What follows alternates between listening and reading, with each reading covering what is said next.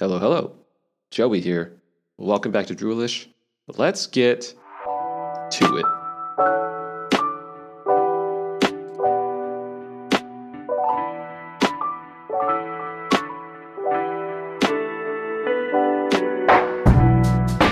Welcome back to Droolish. I am your host, Joey Montano. If you are new to Droolish, Droolish is a sleep and relaxation podcast primarily focused on helping you sleep, relax, and get your mind off of your day. It's more notably helpful if you have consistent mind chatter or you just kind of need that additional background voice to help you just drift off into snooze land. The voice tends to help people induce yawns, generally gets them tired, and I'm hoping it helps you fall asleep. That's kind of been the premise for a while, and it seems to be working for at least I would hope, most of you listeners. Now, I figured this episode we are finishing up that note card series. We're moving on to bigger and better things, as per the usual. And what better way to start out kind of anew? I don't want to say anew, but kind of just getting over the hump of the old series by talking about sleep all in itself. Now, if you are new to the podcast, I mentioned that before, but if you are still new, I recommend listening to a prior episode that might catch your interest. If this is the one, that's cool. If not, if it's not really just making you jazzed up to listen for the premise, I recommend listening to a different episode that might pique your interest, and you can kind of get a better idea of kind of how I normally talk or how the episode normally goes. That is my only disclaimer to you guys, because I know first impressions are usually a big thing, and I'm usually inside my head all the time, which kind of alludes to the subject at hand today, which is, sleeping, and more so the sleeping ritual. And let's talk more specifically about my sleeping ritual. So, aside from using this podcast as an aid, using background noises, particularly white noise and maybe some binaural beats to create relaxation and just more calming thoughts and just to get you and help assist you go to sleep, I myself suffered from terrible insomnia, especially throughout my life. Kind of was a little bit bad as a kid, never really thought too much of it, had a lot of energy in my early 20s, especially when I started living on my own and was really starting to I don't want to say figure myself out, but just kind of, when you're not thinking about school, you're not thinking about I don't say the next day, but more school or education, when you're just on your own as an adult in the real world. That's when the insomnia really started to hit, and it wasn't. I can't say it was always a permanent thing. I still have it once in a while, but back then it was almost consistent, every night, almost impossible to fall asleep. Get 2, 1, 3 hours, even no sleep at all. Would wake up, quote unquote, wake up if I had any sleep, but completely in cold sweats or just shaking, without any sleep, and it was terrible. And I told myself, this is something that I don't want to deal with in my life, and I'm pretty sure a lot of you guys don't want to deal with insomnia or terrible sleeping habits or just low quality sleep. And fast forward, 12, 13, 14, 15 years now. I'm in my mid-30s, and I can say my sleep quality has dramatically improved. Now, I'm not a perfect sleeper. I'll get to that later on, but I can comfortably say about 90% of the nights that I go to bed, I actually sleep relatively fast, within 15 to 20 minutes. And I would say I have a decent quality of sleep where I'm not waking up groggy or angry at life. And I still deal with the issue. Most of my insomnia, it's very rare that I have trouble going to sleep, as is, but I know a lot of people, especially, have the consistent mind chatter or the inability to fall back asleep once you wake up in the middle of the night. And that part is the one that still kind of gets me to this date. However, since this podcast was the premise of the podcast is mainly just creating an experience that I would find really soothing for me, especially if I if I still had my insomnia troubles, how I normally talk and the subjects at hand, and kind of just getting the distraction of the consistent mind chatter. I find that I wanted to create that experience in this podcast, and I wanted to try to add additional value in talking about many different things that might, I don't want to say pique your interest because I don't want to be too interesting, but to bring some mild amusement or mild interest while you're listening. Sort of like a mini hook, and then eventually you'll kind of just drift off into sleep land. And because of that, I haven't specifically talked about, I shouldn't say specifically talk about, but I haven't talked about like a sleeping ritual, or actually like really diving into the things that help me fall asleep and how to curb insomnia, or to limit like the amount of sleeplessness or restlessness that you might have. The point being, and I'm going to mention this now, and hopefully this doesn't bite me in the ass or doesn't bite you in the ass, is that whenever I'm inside my own head, like one of the first thoughts I normally get is, well, I can't fall asleep, like quote unquote, that's that. Like, I can't fall asleep, how am I going to fall asleep? And I just get inside my own head and just have those consistent thoughts. And talking about sleep problems on a podcast that's supposed to help you fall asleep, I don't know if that's the best thing. I also don't know if it's the worst thing. So I figured I'm still going to roll the dice on talking about my sleeping ritual and what's helped me, and hopefully that provides the benefit, at least in regards to the content. And I'm going to do this in two different ways. So it's all going to be in this episode. I'm going to do my best to put it in one episode, and this is going to be it. I can like expunge and like go deeper in the future, or maybe do a Patreon thing or something like that. I don't know if you guys are really interested.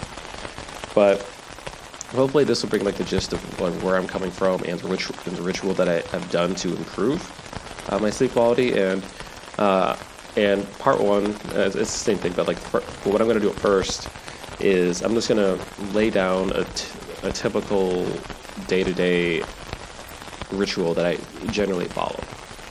It's not going to be as in-depth, but I'm just going to follow that. It's going to take like 5 or 10 minutes. So if you're someone who's really eager, because I'm going to title this something that's going to be like, hey, like how to make like my sleeping ritual to help prevent insomnia and all that stuff. I don't know yet. But in case you just want the gist of it, I'm going to provide that in the next like 5 to 10 minutes. So keep listening there. Then after that, I'm going to just dive deeper into the hows and whys and explain like the process and like why it works, or go more into detail the nuanced stuff. So hopefully that makes sense. I want to try to put the main content, the beefy content up front, and then more of the longer winded stuff in the back. I also know too, there's a very slim chance that you guys fall asleep within the first 10 minutes of listening to this podcast, especially if you had sleeping troubles. I mean, the average time for me back in my terrible insomnia days was, on a good day, 30 minutes, but I'm banking on 40 to 90 minutes. That used to be, that was generally the average for me. So I want to get to the good stuff first, and then after that, I think that makes more sense as you kind of drift off into sleepy time, whatever. So let's begin. And if you haven't really gotten the essence of the podcast yet, well, the fact that we're 9 minutes in and I'm just talking about the good stuff should kind of be of a sign. It should kind of be like a sign of what to expect. That said, let's begin. So when it comes to talking about sleep on itself, I believe it's more of a yin and yang. You sleep and then you get up, and I think the wake up part is the most incredibly important thing. So as part of my ritual, I'm very consistent on when I wake up. I separated this ritual into weekdays and weekends because I don't want to be rigid in life. There's a lot of life that goes on that makes we should be more flexible to a lot of things and adaptable. So weekdays, I make it a goal to get up between 7 and 7:30 a.m. On weekends, it's between 8 and 9 a.m. So I give myself like a 30-minute window, and some of the time when I wake up, I kind of just lay in bed, and I don't actually get up probably for another 10, 15 minutes. That's on me, but the fact that I am actively trying to get up, that's the thing. So I wake up 7 to 7:30 and start my day. Then we're going to fast forward to dinner, because essentially I can talk about the morning ritual, and I might talk about that later, but the gist of it is most of that stuff you kind of do throughout, like as you ramp up in the day and everything else, is more related to performance, and it shouldn't directly affect how you sleep at night, at least at this point. So we're gonna fast forward to the dinner. And why I say fast forward to dinner is because what you eat as you head towards bed, even 2, 3, 4, 5 hours, will start affecting your sleep quality. So for dinner, generally I go eat before 9 p.m. And that's for both weekdays and weekends.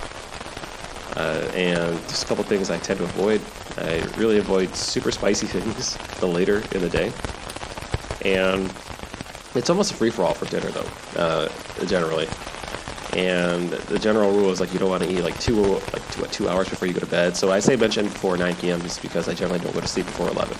But if we wanted to put that in that specific framework of, like, relative time, I generally eat up to, like, more than 2 hours away from sleep. Again, dinner is pretty flexible. There are some nuances there, and I'll probably talk about that later, but generally that's my time for dinner. And as we start heading towards later, like between 90 minutes to sleep time, I make sure to eat at least a fruit at some point around an hour before I go to bed. And that, if you haven't listened to the podcast, I love mandarins. They're way better than oranges. They cost a little bit more than oranges, but you can peel them with your fingers. They taste delicious, and for me, it helps me fall asleep dramatically, and it actually improves dream quality, and it puts me in a good mood.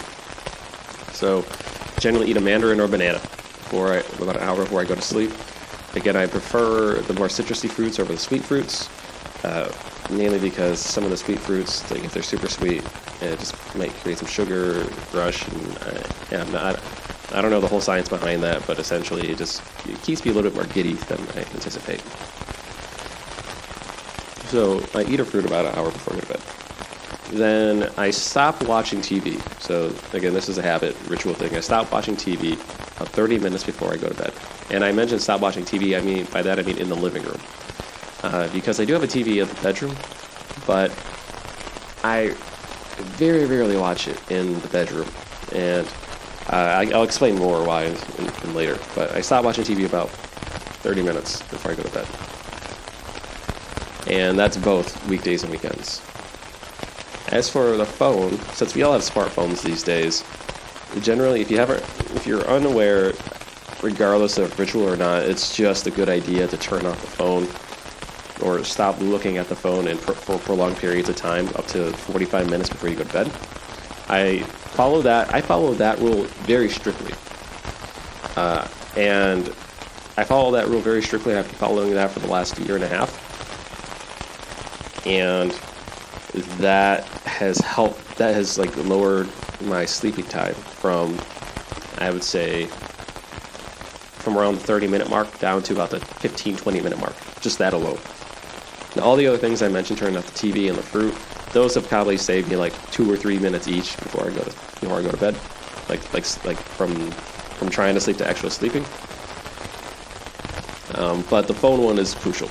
And on weekends, I'm a little bit more lax because my bedtime, or my political bedtime, I really don't have one. I just kind of go to sleep whenever I feel like it. I tend to do that 15 to 20 minutes. And if I ever need to look at my phone, it's mainly just for something for work, or it's very direct, and it's like 1 or 2 minutes. I stop looking at social media. I stop reading things on the internet specifically. I try to keep that phone to a minimum, and even when I go to sleep, I just completely, I refuse to even look at the phone to look at the time, because it really does mess up sleep for me. And a lot of the stuff I'm talking about, these are things I've tested over time as well, and I've split tested. I would say, okay, I'm going to try this tonight, and let's record the results, so on and so forth. So everything that I've done this, like I would either listen to other advice and try it myself and test if it worked, or actually that's pretty much it. That's essentially it. There's not really an order. I just test everything. It's just a matter of just taking the time to recognize what I'm doing and measure the results. That's really the difference. Now, a couple other things before I get to the specific ritual. It's not really a ritual, it's just kind of I'm just walking you through kind of what goes on during the day, like the top level stuff. Is about 5 to 10 minutes before I go to bed, regardless of the day, I grab water, and I make sure it's cool water. I don't make sure, the water doesn't have to be frigid cold. As I think there are some studies that mention that actually drinking cold water actually helps you, it keeps you more alert, which is not what we want to do when we're trying to go to sleep. So I try to have cool water, and there are many reasons for that. I get like a bottle of water or whatever, and I drink like two ounces. That's fine. 5 to 10 minutes before I go to bed. Biggest reason why I do that is, well, there's many reasons, but the biggest reason is that it actually helps calm me down, like keeps my body cool, and that's going to play a big part. And I'll discuss that in the more detailed section. But I just take my word on it. Just get some bottled water or a cup of water, make sure it's cool, and just drink a couple ounces before, like 5 to 10 minutes before you go to bed. Obviously, make sure you use the bathroom before you go to bed, so you limit the time you wake up in the middle of the night. And then if there are any like drugs, like pharmaceutical drugs or aids or anything like supplements that you take, I generally would take that. It varies. It would be, for example, CBD. I have a CBD. I got one of those CBD things I bought off Groupon. That I would take that. I would take that like 5 minutes before I go to bed, or even just as I'm falling asleep. As for melatonin, I would take that about an hour. And I don't do all this at once. This is just like all these things I mentioned are just things I've tested in case I need it. So if I had trouble sleeping for like 3 or 4 days in a row, I will probably get a melatonin. And I've talked about the dosage of melatonin before, and I'll mention it later on, but generally I take melatonin about an hour before I go to bed if I need it. The CBD doesn't really affect my sleep quality so much, but it doesn't hurt, so I would take that 5 minutes prior. And if I take cannabis of any type, it's just meaning 5 to 90 minutes before I go to sleep. And each has their own benefits, and I should say like their own pros and cons. Unfortunately, all those pros and cons are going to vary between person to person. But I can only tell you the things that I've used and what works and what doesn't. Now, by the time I go to bed, and this is where like the main bedtime ritual begins, but I think all the other stuff does build onto this. I make sure, I try to go to bed. It's easier said than done, but I try to get in my bedroom, like kind of lay in the bed, or just kind of sit down and really just, my wife and I call it retiring for the day. Just go and lay down and we'll just talk, or talk about the day, or kind of play a couple games or something like that. I try to be in bed by 10:30, but I really don't go to sleep until between like 11 and 11:30. And again, that is flexible. Like the actual attempt of turning everything off and closing your eyes and really going to sleep, that varies between 11 and 11:30. But I try to be in the bed by 10:30. The reason being is that I want to, one, it's like telling my body, okay, it's bedtime and I'm going to bed. Like, time to adjust. And it gives me the flexibility to, it puts me in the power of like choosing when I could fall asleep without overthinking about it. So it's like, hey, I'm going to try to, I'm in bed and I'm now going to decide to go to sleep. Versus me, I'm going to lay in bed at 10:30 and turn off the light and go to sleep eventually. The mindset between those are big. So that's what I generally do, is lay in bed or kind of just wind down. Like if you want to watch TV, whatever, do that. But like just make sure when you're done, turn it off. Just give yourself like 20 minutes. Like even just read a book or do something that isn't like visually stimulating. But anyway, around essentially when I'm laying in bed and as I'm about to fall asleep, I make sure to drink the water, like I mentioned before. I also brush my teeth. I do all the bathroom stuff, take a leak, brush my teeth. I also make sure I lay on my back. This is just preference when falling asleep, and it doesn't mean I have to stay on my back the whole night. I turn to the side if I wake up in the middle of the night and lay that way. And there's one thing I just never do, and this is, I wrote this and I put it in bold, is that I absolutely refuse to look at the phone once the lights are off. That's it. Like, I generally have like a dim light, like I have a bright light on like the ceiling light. I turn that off and I have like a smaller lamp light that I use when I am actually ready to go to bed, and then I turn that off. So my body's kind of already working into a ritual of like what I do every day, and it's telling myself, okay, like this works and that works. And the biggest ones that have helped a lot, I think I mentioned water. Like water alone significantly like lowered the time, and that, I mean, that's the baseline. You know, wake up fine, eat dinner, not too late, eat a fruit about an hour, stop watching TV 30 minutes, stop adamantly looking at your phone for 45 minutes, drink water 5 to 10 minutes as you're laying in bed, but make sure you're in bed, like sit in bed about an hour before you really want to go to sleep. You could probably cut that down to like 45 minutes or 30 minutes, honestly, but I just decompress on the bed and then decide when I'm going to sleep. It adds that flexibility.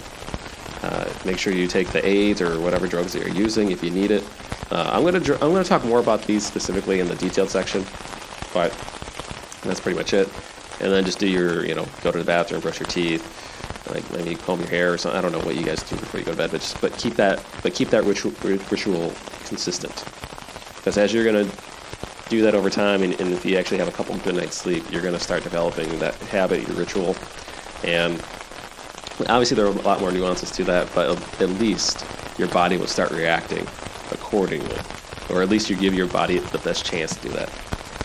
Now, weekends are a little bit different in regards to that. Like, I would wake up a little bit later, but especially on a Friday night, I might not go to bed or sleep until like 12:30 or 1. That's when I'm like really tired or something like that. Sometimes it's earlier than that, but my body still automatically wakes up around like 7:45 to like 8:30, depending on the day. And I keep that flexible. My only big trouble that I've had, and again, this whole ritual is not foolproof. It just helps. It helps you go from complete terribleness to decent.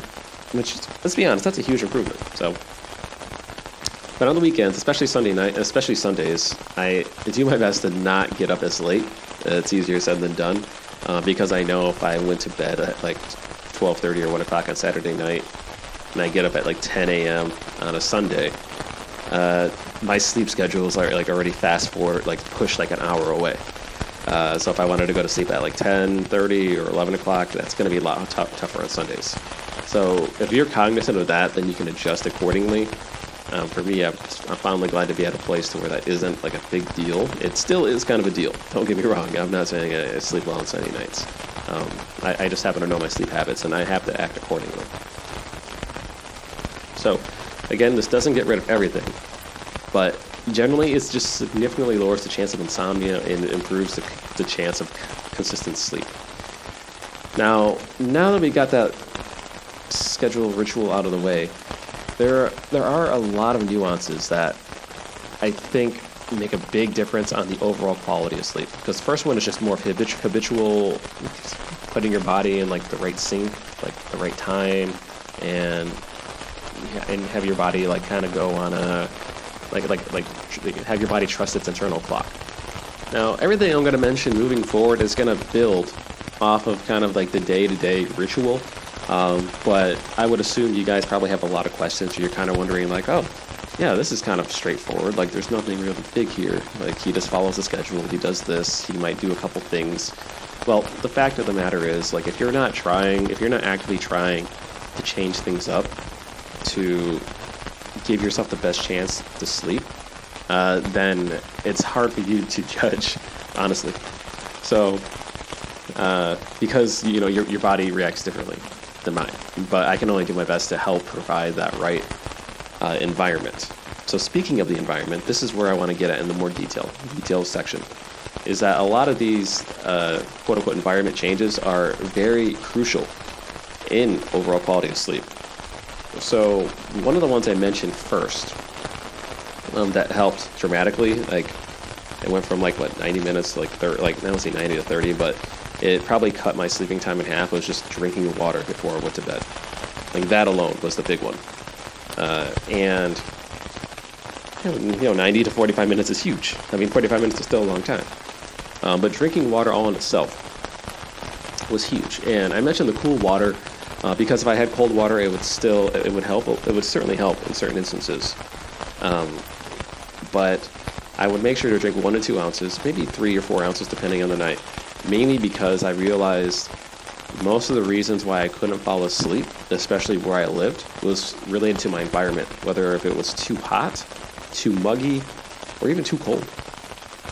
Or my body just felt like my throat felt scratchy or itchy.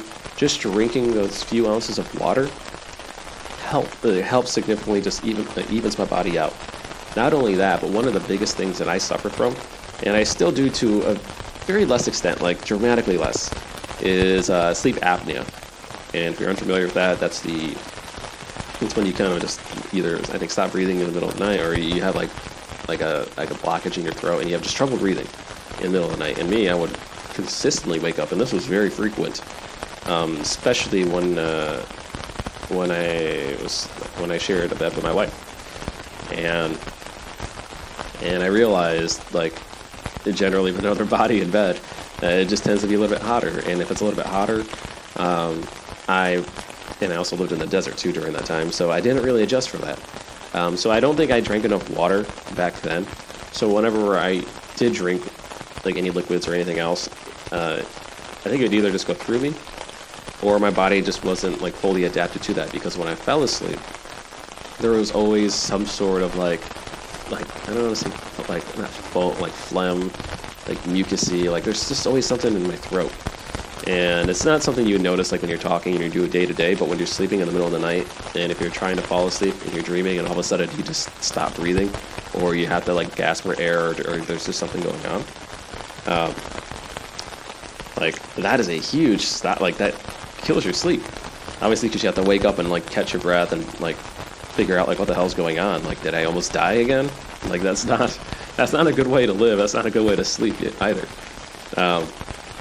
So I started drinking water because I figured, well, one thing, like if it's just mucusy and it's all thick and foamy, like all I know is if I drink water, it's probably going to dissipate the foam or like make the mucus like just more watery. That was just my logic at the time. And turns out there was just many more benefits to drinking the water before I went to sleep. And the key when I say you have to drink a limited amount of water is that I know some of you, and myself included, risk the chance of waking up in the middle of the night, taking a piss, going, or taking a pee, whatever, and coming back and laying in the bed, and you're still going to be awake. Like that's a real risk. And for me, like, again, that happens, let's see, out of 30 nights in a month, you probably get me, that happens 5 to 10% of the nights. That's way better. Like those odds aren't good to the strong sleeper, don't get me wrong, but they're significantly better than every other night, or even one night, like, and not say one night a week, but like 2 or 3 nights a week. You go from like 2 to 3 nights a week to 1 to 2 nights, maybe 3 at most, in a month. That's a dramatic improvement. So me, I'm all about those incremental changes and just consistently making it better. And water is the big one. The fruit too, as well. The fruit helps, especially with sleep quality. But just that water one is paramount. I encourage you guys to either drink, I don't want to say 8 ounces of water, because like generally if I want to wake up in the morning, I do drink, like if I want to have a good wake up, I drink a lot more water. Believing that if I need to use the bathroom in the middle of the night, I'll be fine. And I mentioned this before, depending on like the aid or medication or drug or whatever you want to call it that you use, that will affect the quality of sleep on top of what you're doing with the water. So, for example, if I drink a lot of water and if I like smoke cannabis or something like that, I don't wake up when I smoke cannabis in the middle of the night. I'm a heavy sleeper if I do that, but I don't dream, and sometimes I might wake up a little bit groggy. It hasn't happened too much, but those are the cons for me. So, take that for what that's worth. However, like I also took Unisom like 15 years ago, when I literally had like bad insomnia and I just couldn't fall asleep, especially on Sundays, and they would roll into every day of the week. I would end up falling asleep after like 30, 45 minutes, and that was that was after me not falling asleep for like 2 hours. I would take a Unisom. So I don't think I used that effectively. Plus, it tasted terrible, and I don't know. I don't want to be. I feel like I'm popping pills when I do that, and it's not supernatural. So I wanted to stop that. So I really don't recommend the Unisom unless it's like in dire situations, and even then, I don't know for some of you guys if that works. I've been on the Facebook forums and the Facebook groups, and I see people list all these medications under the sun. My only hope for you guys is that you guys haven't tried. If you guys say you try everything, well, if you haven't listened to this podcast, give it a shot. That's one thing you can do different. But aside from that, trying different alternative ways to fall asleep or even changing the environment could be huge, as opposed to trying to pop a pill or medication. Because what didn't work 4 or 5 years ago might actually work now, depending on the environment. So, water itself is huge. One of the other things that did help, and I've noticed this even more recently, is a pillow. It's a type of pillow. And I've been recommended pillows. One, there was like a triangle shape that a guy recommended to me at a wedding. And I've been meaning to try that, but I haven't. Mainly because the pillow he was talking about is very similar to the one that I currently have. And I do not know what it's called, but these are like the, you can get them in king or queen size. And they're shaped like a weird, like concave shape, like in the center. And at the edges, they lift up. So when you fall asleep, your neck actually rests on it. Like on the edge, and then your head like dips into the concave part, as if your body is naturally like laying. Like I want to say like it's floating, but like it's like it's naturally laying. Now the only downside to like those type of pillows, there's two. One, the pillow stinks for like the first 2 months, like it just has a weird smell. After that smell, it's fine. But number two, it's not the most comfortable. Which sounds very counterintuitive. If you're trying to sleep, you want to be as comfortable as possible. Well, it's not the most comfortable in respect to what you're normally used to sleeping with, which is like a random like fluffy pillow of flowers or cotton or whatever. So it does take a bit of adjustment to use that pillow, but using that pillow itself probably cuts my time by like 5 to 10 minutes in that alone. And I will link the pillow in the description. I believe I bought it on Amazon, so I'll link it there. And I would hope that would help. You can get the king or queen size depending on the size of your bed. And that's what I generally do. For some of us, we would need a couple pillows or a few pillows as well. But generally, I recommend, because my wife uses 3 pillows, I only need that one. Is that you want to do what works for you, but you want to have the consistent, you want to have a consistent baseline with that. So, because before I had that pillow, I would use like 2 or 3 of like the softer pillows, and I would like wrap it around my head. I put 2 around my head. I would lean to the side to try to get comfortable, and I spent more time trying to quote unquote get comfortable than to actually just be like, okay, I'm going to lay down and this is sleep and this is good enough. Because you'll get used to the pillow very fast, and based on a structure, like if you get past that hump of the initial discomfort, then you will be in the clear, at least like the sleep quality. The other one is lighting. So all this, again, you're all in the bedroom and you're trying to go to bed, and you want to create that environment, and it's lighting. And with the lighting, again, I try to avoid any light in the room. There's been studies on like blue light and how that like affects your day-to-day and it crosses eye strain, but apparently like blue light is something that comes out of phones now. I have a fan, an oscillating fan. I use it for white noise as well, which again is another thing. I'll talk about white noise right now actually. So they will kind of play in each other. So lighting is just kind of stimulates a bit like the eyes, even if you have a TV on. For some people, you can fall asleep with the TV on, listen to the background noises, white noise, that works. For some of you, for others, even just having any sort of light is no good. So what I do is I make sure every time I lay, before I go to bed, I turn on my main light, because it's bright, and then I then I turn on the dim lights. So I turn off my main light once my dim lights are on. So I tell myself, hey, like, this is the next step. Bright light means I'm gonna do something. Move it to dim light. It tells myself, okay, well, that something is now falling asleep. And then when I turn off the dim lights, there's only that stupid light that I have for the oscillating fan, and it's a bright blue light. So I actually cover that up with a sock. It sounds obviously like trashy or whatever. Like it's not practical, but I cover it with a sock. It's just a everyday solution, I guess. And that one has actually been something I've added on recently, and that has actually helped me fall asleep. I mean, at that point, like there are other things I tried, but that last little, like, blocking that light, it's made a difference in, I'd say, sleep quality. And I think it's probably saved me like 1 or 2 minutes a night sleeping. And all these little things do add up. You do like 5 or 6 of these things, 2 to 5 minutes each. You go from a 90-minute sleep to a 30 or 15. So just remember, just be cognizant of these little things.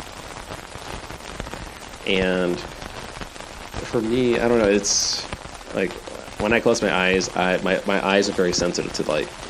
Like I have, since I'm calm, I'm relaxed, I have like hyper hearing, I have hyper sound, everything's like intense for me. So even like a light, and this is like my wife, if she's on her phone, on her end, like even if I close my eyes and put my hand over it and I move my hand, even though it's still like the same darkness, like my mind still senses that light on, and it's frustrating. I don't know if you guys have that ability or inability, but it sucks.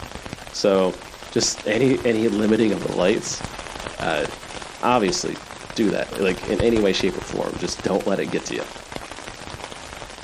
I tried putting on one of those headbands, but it wasn't comfortable for me, so I wish I could recommend that, but it just hasn't. But yeah, that's another thing. Going back to the white noise, though, I have an oscillating fan, and I actually have a ceiling fan as well. White noise is huge for me, only because one, I can't listen to my own podcast and listen to my own voice, because that's the very reason why I stay up at night. For me, it's because I'm in my own head.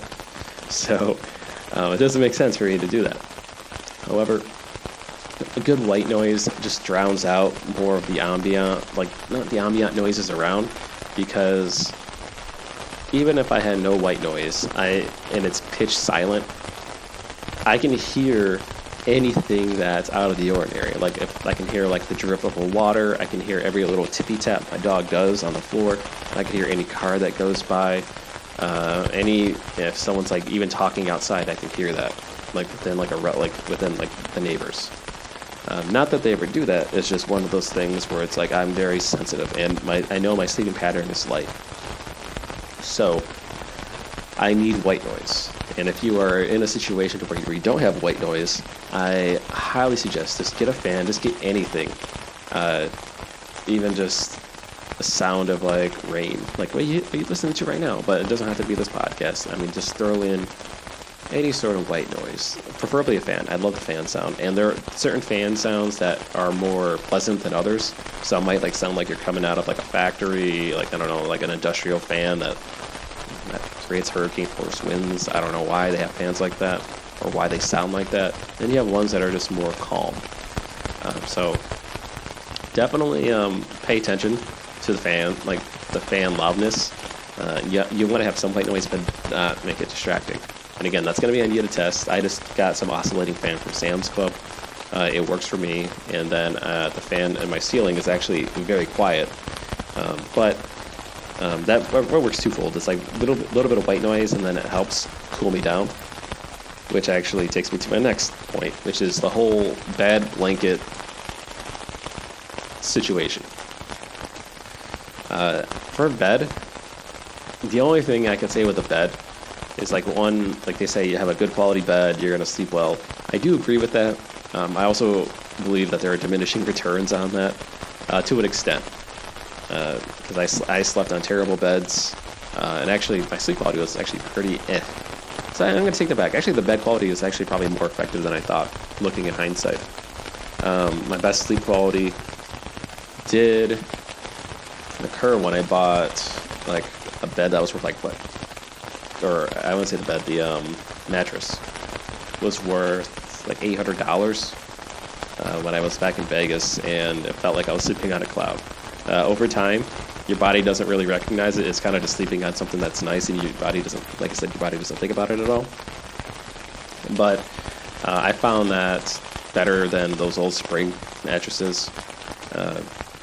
But I still don't have any trouble sleeping on them. It's just more so like waking up the soreness at times. That would be the only thing if you're sleeping on a terrible bed. I've slept on terrible beds before, like that are just lumpy and they just don't make any sense at all. And those are terrible. That kills sleep quality. But yeah, make sure the mattress. I don't know. I feel like a pillow top or just a topper actually just goes a long way. Even the bed now, it was like my old grandfather's mattress, and you only had it for a couple months. It's like one of those memory foam hybrids or something like that. I don't know what he got or what was in it, but man, it's easily the best mattress I slept in, like hands down. So if you have the ability for a mattress, like improve the mattress, if your mattress quality is literally bad, is any sort of upgrade, make that immediately. Now this one, related to the bed, I labeled it under blanket. And this might be a game changer for a lot of you. This is going to be probably underrated to a lot because this blanket actually relates to your body comfort, your body level, your body heat, how you actually sleep at night. Is that a lot of people that I know just stick with the same blanket or comforter or sheets or whatever, and they'll wash it, but they just stick with that. And what I fail to realize is that I never really adjusted for the seasons. My wife actually updates the blanket, like changes the blankets out. And depending on how your body temperature is at night and what you like to sleep at night, the blanket is a make it or break it blanket. I'm all over the place. Case in point, this last one, like I feel like I'm saving like 3 to 5 minutes on this blanket alone now in the summer. My wife updated the blankets like 2 or 3 weeks ago, like from our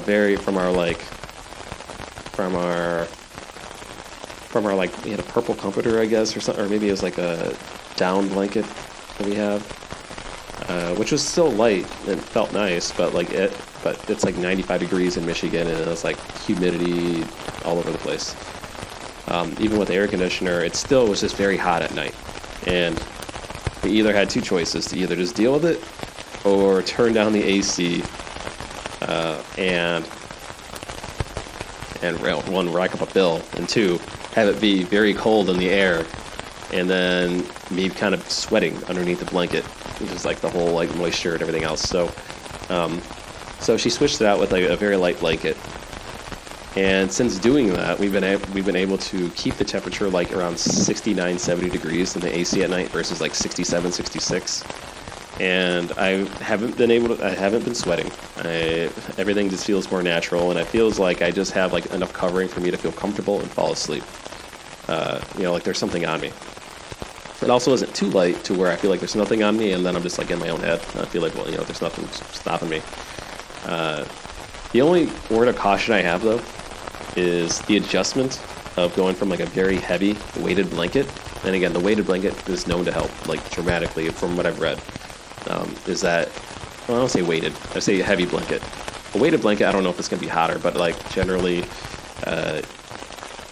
the thicker the blanket, a heavier one, I noticed it has more insulation and it keeps heat in more. So I toast up a lot faster. And that's the thing. Your body temperature, in my heart of hearts, believes like that is huge. Like it doesn't matter what's in your head. It doesn't matter what the ritual does. Like everything you do with ritual will help you go to sleep. But like when it comes to sleep quality, if you wake up in the middle of the night or anything, like if it gets too hot or there isn't enough air, like I just like it just ruins sleep, and it's hard for me to go back to sleep. So having a consistent temperature that you're familiar with, that adjusts with the blanket you're using, I highly recommend testing that, because that's going to directly affect the quality of sleep that you're getting, and I've noticed that it does directly affect how I'm able to fall back asleep in the middle of the night.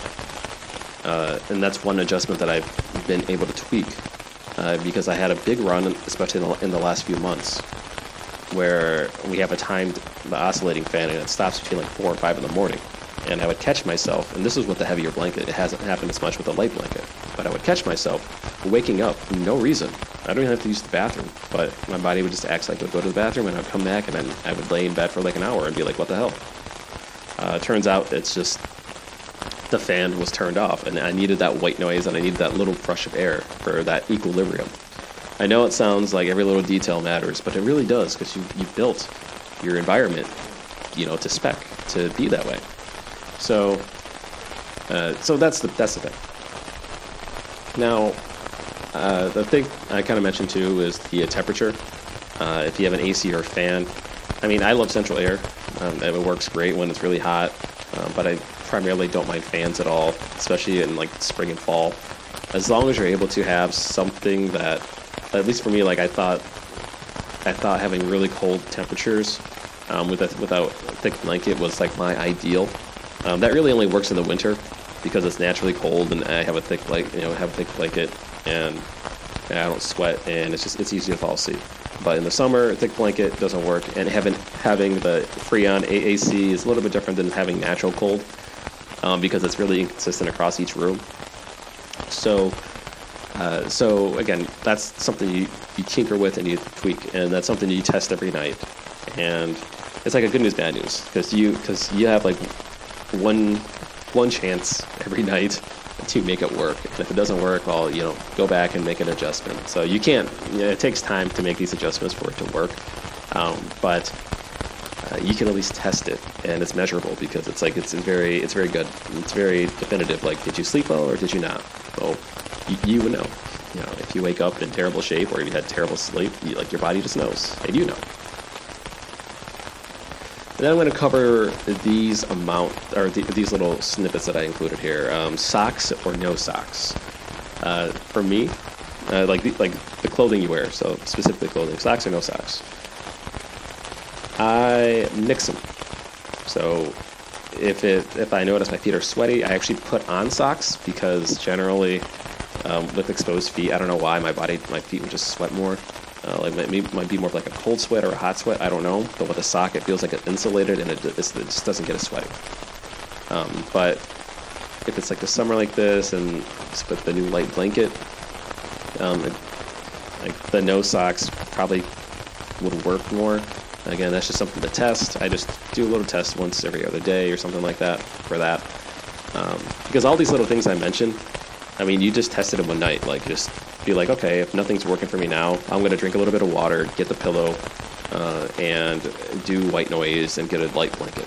Like, you can just do that all in one go and just see if it's way better than what you did prior. And then just adjust from there. But at least these are like, hopefully I'm giving you guys like decent starting points, or at least different, or at least like a whole combination of things to try that are different than before. I mentioned clothes or no clothes, and by that I just mean like a shirt. And I can only speak for the guys. I don't know how girls sleep, whatever. I can't speak for them. But for me, I found that when I slept without a shirt, I would sweat profusely at night. Despite the fact that I would think it'd be cooler without a shirt, I would sweat more. I don't know, I'd just be breaking in cold sweats. I couldn't even like wrap my arm around my wife because my arm would just be drenched. And despite the fact that it was more comfortable, than wearing a shirt or whatever, it was the comfort. Like the shirt was, or without the shirt was comfortable at first, but as soon as anything changed or I got hot, my body got hot, it was just sweating. And if it wasn't hot, it would be a cold sweat, which is even worse. Because you're cold and you feel everything, and you're like, what the hell? Like, I'm sweating and I'm feeling cold, and it's terrible. It's not good. So I went back to keeping the shirt on. I wear kind of fitted shirts, and it doesn't matter the shirt, t-shirt, long sleeve shirt, doesn't matter. It's made a huge difference. I'd say the shirt off and on, the water, and the blanket and the white noise have been like the huge ones. And the temperature obviously makes a lot of, like, helps too. And then I have PJs, which is just I sleep in boxers. Sometimes I wear pajamas. Pajamas work okay in the summer, but I get really light pajamas, just something to cover my legs. There's nothing more. That's something worth testing as well. But I just find that most of my uncomfortableness when sleeping is just related to the environment that's around. So that's more or less it when it comes to little things that I do for more of the ritual part of the bed, things that I try to create an environment for. Now, there is one thing that I haven't mentioned. I mean, it kind of illuminates around the environment part, but more specifically, it's more of a mindset thing. So I know some people don't like mindset stuff because it actually requires you to look within. And it's a lot hard. It's harder to do that than to look out. But the whole idea of the mindset is that you need to train yourself, and I have not mastered this fully. I just created the environment, which I don't have to tell myself this fully because I don't abide by this environment fully. And that's the thing, I have to keep mentioning fully a lot because it's like I don't do this 100%. Like, I'm flawed. But it's the idea of your bedroom is literally meant for you to fall asleep and nothing else. And you have to treat your bedroom as if it's your sleeping chamber. You don't watch TV, you don't go on the phone, you don't even read, you have a bed, and you strictly use that bedroom for that. And you're physically telling your body, throughout the day, if you're in a different room, living room, kitchen, whatever, that's awake time, you're doing whatever. But once you go in the bedroom and you lay on the bed, you know you're going to fall asleep. And your body doesn't confuse that. That's what I've heard, that's what I've read from other sleeping experts. I feel like what I've talked about is creating the environment that could do that, but it's not a specific mindset thing. It just so happens that the habits, the rituals that I've done kind of allude to that. Like, I don't go in the living room, I don't look at the TV anyway, I don't look at the phone 45 minutes prior, I drink water. Like, I already set myself up to fall asleep when I'm in the bedroom. But that just happens to be, that's just more happenstance than anything else. So, I probably could switch to that mindset. That might help. But these days, it's between I don't want to say 5 minutes. 5 minutes feels very aggressive for me to say I fall asleep in 5 minutes. That still does not make any sense. But I feel like I'm in between the 10 and 20 minute mark, which I feel like that's where most people are at now these days. Sorry, most people who actually sleep decent are at these days. And again, if I wish I had the whole thing of having consistency with that, but it's not the case. But like I said, over the last many years, I've tested a lot of these personally, and a lot of these things you can hopefully take away and try it yourself tonight. Or you go to the store and get a light blanket, or some of these things might cost $20 or $40 to fix, but what's the price on sleep? Now, I mentioned this too on my Twitter. So if you follow me on Twitter, I really don't post much, but I just figured to mention I have a Twitter. It's @Droolish Podcast. I also have an email it's called droolishpodcast@gmail.com. So if you have any feedback or there's any appreciation or things you'd like me to discuss, let me know. I'm more than happy to do that. I always like those emails, very appreciative of them, and I do my best to reach out to everyone. And but going back to what I was talking about with sleep and tracking this on Twitter, my wife recently gave me her Fitbit. So we got a new Fitbit, and for her, she gave me her old one. And I thought the Fitbit was mainly for tracking your heartbeat and your steps. I never actually looked into what the Fitbit does. And she convinced me to start wearing it to track steps, and I was like, eh. And then she says, well, it tracks your sleep. And I said, what? How does that even happen? And she's like, well, if you get the app and blah, blah, blah, she talks about that stuff. And I'm like, okay, whatever. I really wasn't sold on the Fitbit because the reason why I wasn't sold is that I just couldn't wrap my head around the fact that it actually does track your sleep patterns. And I'm just like, well, how? She would explain how, and I'm like, I still don't get it. I'm like, it literally just knows how you're sleeping based off of your heartbeat. Like how does it know when I'm laying in bed? How does it know when I'm actually laying specifically on my back and I close my eyes and I'm ready to sleep? And then she showed me her app, and she showed me all of her sleep scores and patterns. And my mind is completely blown. Like, was completely blown. And I was stubborn. I was very stubborn. I was like, I don't believe it, but she showed me. And it would track her the time she'd wake up in the middle of the night, her light sleep cycles, her REM sleep cycles, her deep sleep cycles. And I brushed upon some of these before, but she showed me like the graphs of like during the middle of the night, it would measure how long she was able to have deep sleep, or the times where she was having REM sleep. And all different types of sleep have different benefits, and the whole app, like since it's connected to your Fitbit, will actually go through and say, okay, here's what the average person does, or here's what this type of sleep does. And it'll tell you how many times you wake up in the middle of the night. And it could just be like if it's a light wake up or if you kind of move around or something like that, it actually tracks it. And that just blew my mind. And I feel like I sound like a shill, but like I never knew something like that existed. And of course, I never didn't actually figure out how to use it because I would manually tell the phone that I'm going to sleep, and it would kind of track my sleep patterns, but it wouldn't actually give you a number. And it was kind of just little marks. Versus what she told me, which was, don't put anything in the phone, it just knows. And again, still to this date, I don't know how. This version is like 5 or 6 years old of this Fitbit, and it works really well. But I mentioned the Fitbit is because all the things I mentioned are things that help me go to sleep. But now my mindset is like, okay, well, I think I have a good environment now. Now it's all about improving the sleep quality. And I think for a lot of us, if we're trying to sleep or we have insomnia, I think that's a good problem to have.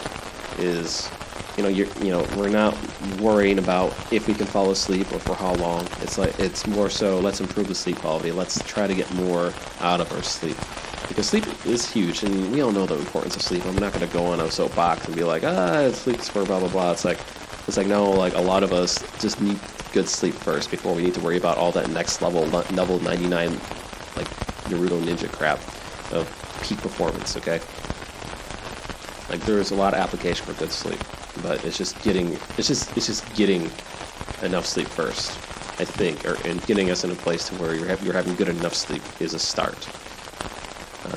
And that shouldn't be the end goal, is to get good enough. And it should be a start. And for, I think, a lot of us, especially for me, as I worked on improving my sleep quality, I think that's very fair to have. It's a good start, and always to just get a little bit better. So that's all I really wanted to mention. I don't know how much Fitbits are. I bought one for my wife when I was new, and I don't know if that's like the good version or a bad version. It was like the one that was recommended that she kind of mentioned to get. So I wish I could tell you more. I'm not going to do more research on Fitbit. All I know is that from the sleeping groups and everything else, they say it's better than the Apple Watch, and Apple Watch is freaking expensive. So I'm a practical guy. I'd rather just do things that work and they don't cost too much. So a used Fitbit works for me. Maybe you guys can find one too. And you can sync it up to your app, like the Fitbit app. And again, I found the app to be mind-blowing. So yeah, if you guys have any questions, let me know. If you guys want me to start showing my sleeping patterns, that'd be really cool too. Although some of the days it's really terrible. Not gonna lie, like I've not had a sleep score above 80, where my wife gets sleep scores in her 90s consistently. But I'm not gonna live and die by that number. I think it's just more of a rule of thumb and it's a good baseline for us to work, or for me to work off of. Obviously, I would rather just go to sleep and wake up and be like, oh yeah, I had a good night's sleep. Like that makes more sense to me than looking at a number. Although the number, like I said, I think they have their own way of measuring it, and you can look at the amount of sleep you're getting. Like for me, I would prefer to have more REM sleep and more deep sleep, but I'm a huge light sleeper compared to my wife, like based on like what's showing on my Fitbit. So yeah, that's that. The cool thing is, I realized my resting heart rate is like in the low 50s. I was hoping for it to be in the upper 40s. I'm a very cardio-oriented dude, but very sad that I couldn't get there. But at least my heart beats efficiently. I'm going to knock on wood, not too loud, because I know some of you might be sleeping. But hopefully, everything we talked about was very useful, or at least you found a little nugget of information that might have been helpful. A lot of the stuff, if not all of the stuff I mentioned, is just my practical knowledge, like me trying and testing, and hopefully if you guys had very similar sleep issues, like I know certain people, they might have more severe cases of sleep apnea, or they might have like just pure terrible insomnia, or there's just more stressors going on in life, and I haven't really talked too much about that, even really on the podcast as a whole, and I didn't really touch upon it on here.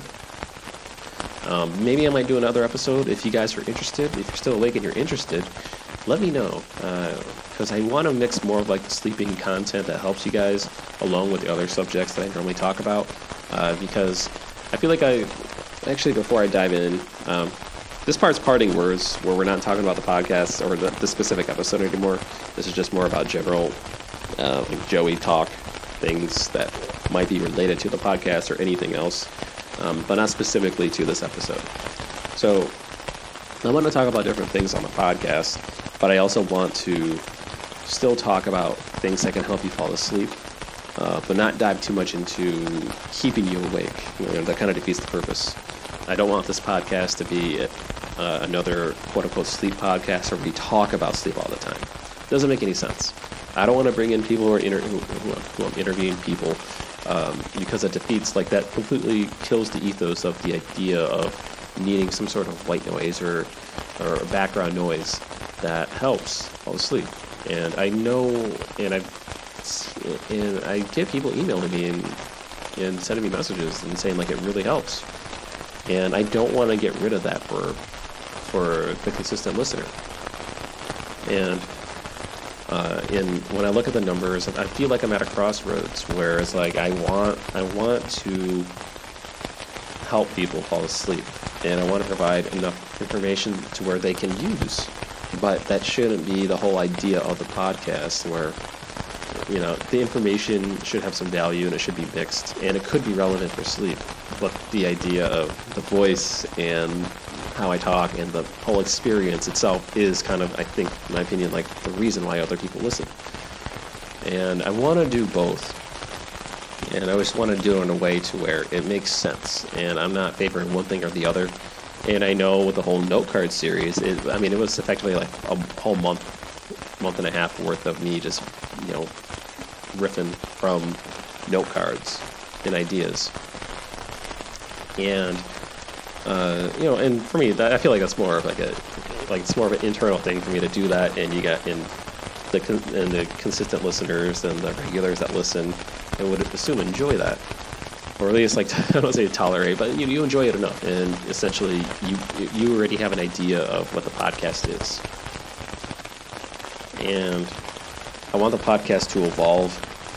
But that sounds very greedy, and I don't want that to sound half-hearted, because I have like a lot of things I'm doing outside of the podcast, and I really only dedicate 4 to 8 hours a week on this, with editing and recording and coming up with ideas and doing research, and I don't know, like I want to spend more time on it, but I don't know how much time, and if being a quote-unquote podcaster or content creator is going to be a full-time thing. And obviously, I would need to make full-time. I would need support from sponsors or Patreon or whatever.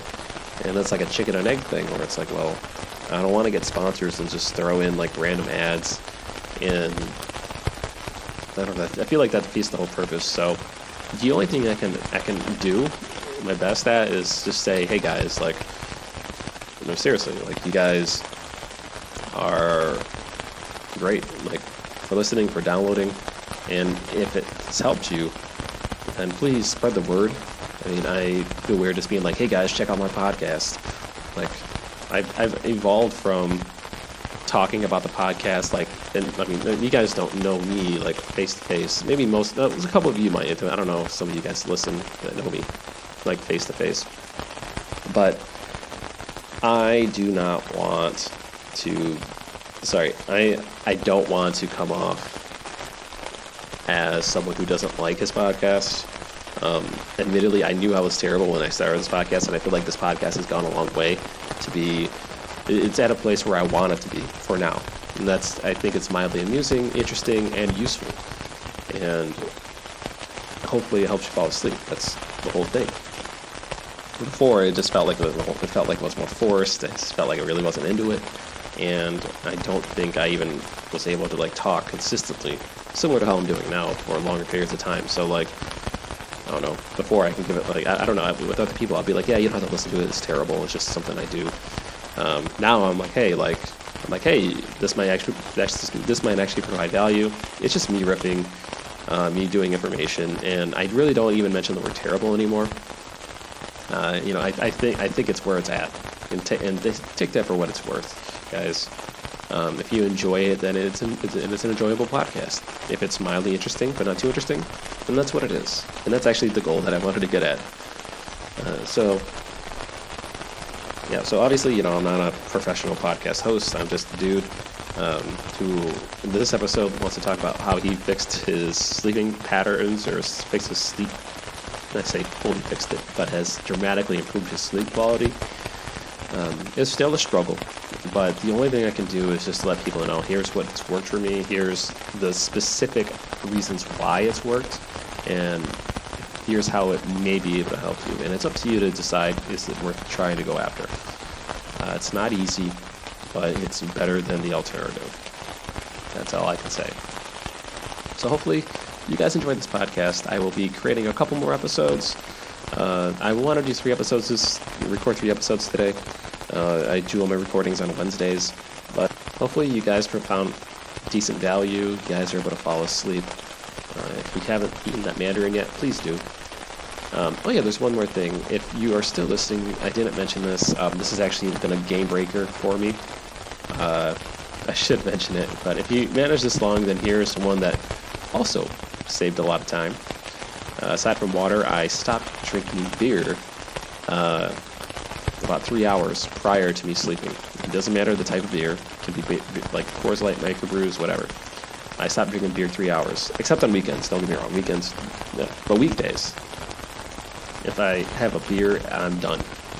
I don't know why. It might be the metabolism, but it just keeps my body really warm, and it keeps me slightly thirsty, even after I drink some water. So, again, that's something, if you do drink daily or have a beer a day, that would be something we're testing, and I'm dead serious about that. I mean, and at the end of the day, it's going to be up to you to decide, is that extra beer worth the quality of sleep or not? And that's assuming it does affect your sleep, of course. So hopefully that little nugget helps. I forgot to mention earlier, but enjoy that one. So guys, until next time, take care and dream easy.